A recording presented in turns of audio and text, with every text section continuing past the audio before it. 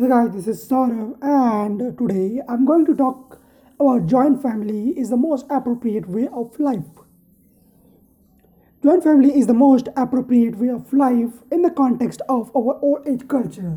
You know that our culture lays much emphasis on human value of love, affection, pity, mercy, sympathy, help, compassion, etc.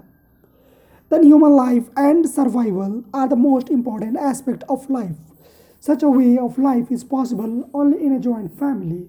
In a joint family, the eldest member has all the worries of caretake of his entire family. In a joint family, the eldest member has all the worries, he caretakes his duties. In return, he is respected and is honorable for all. Children and women are paid due attention as they are the future of the family lineage.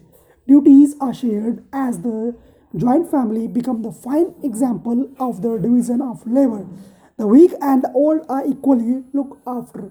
Thus, the joint family become the most desirable way of life in which members progress and are helped by all. Cooperation, share of work, taking care of children, the weak, and elderly are its important aspect.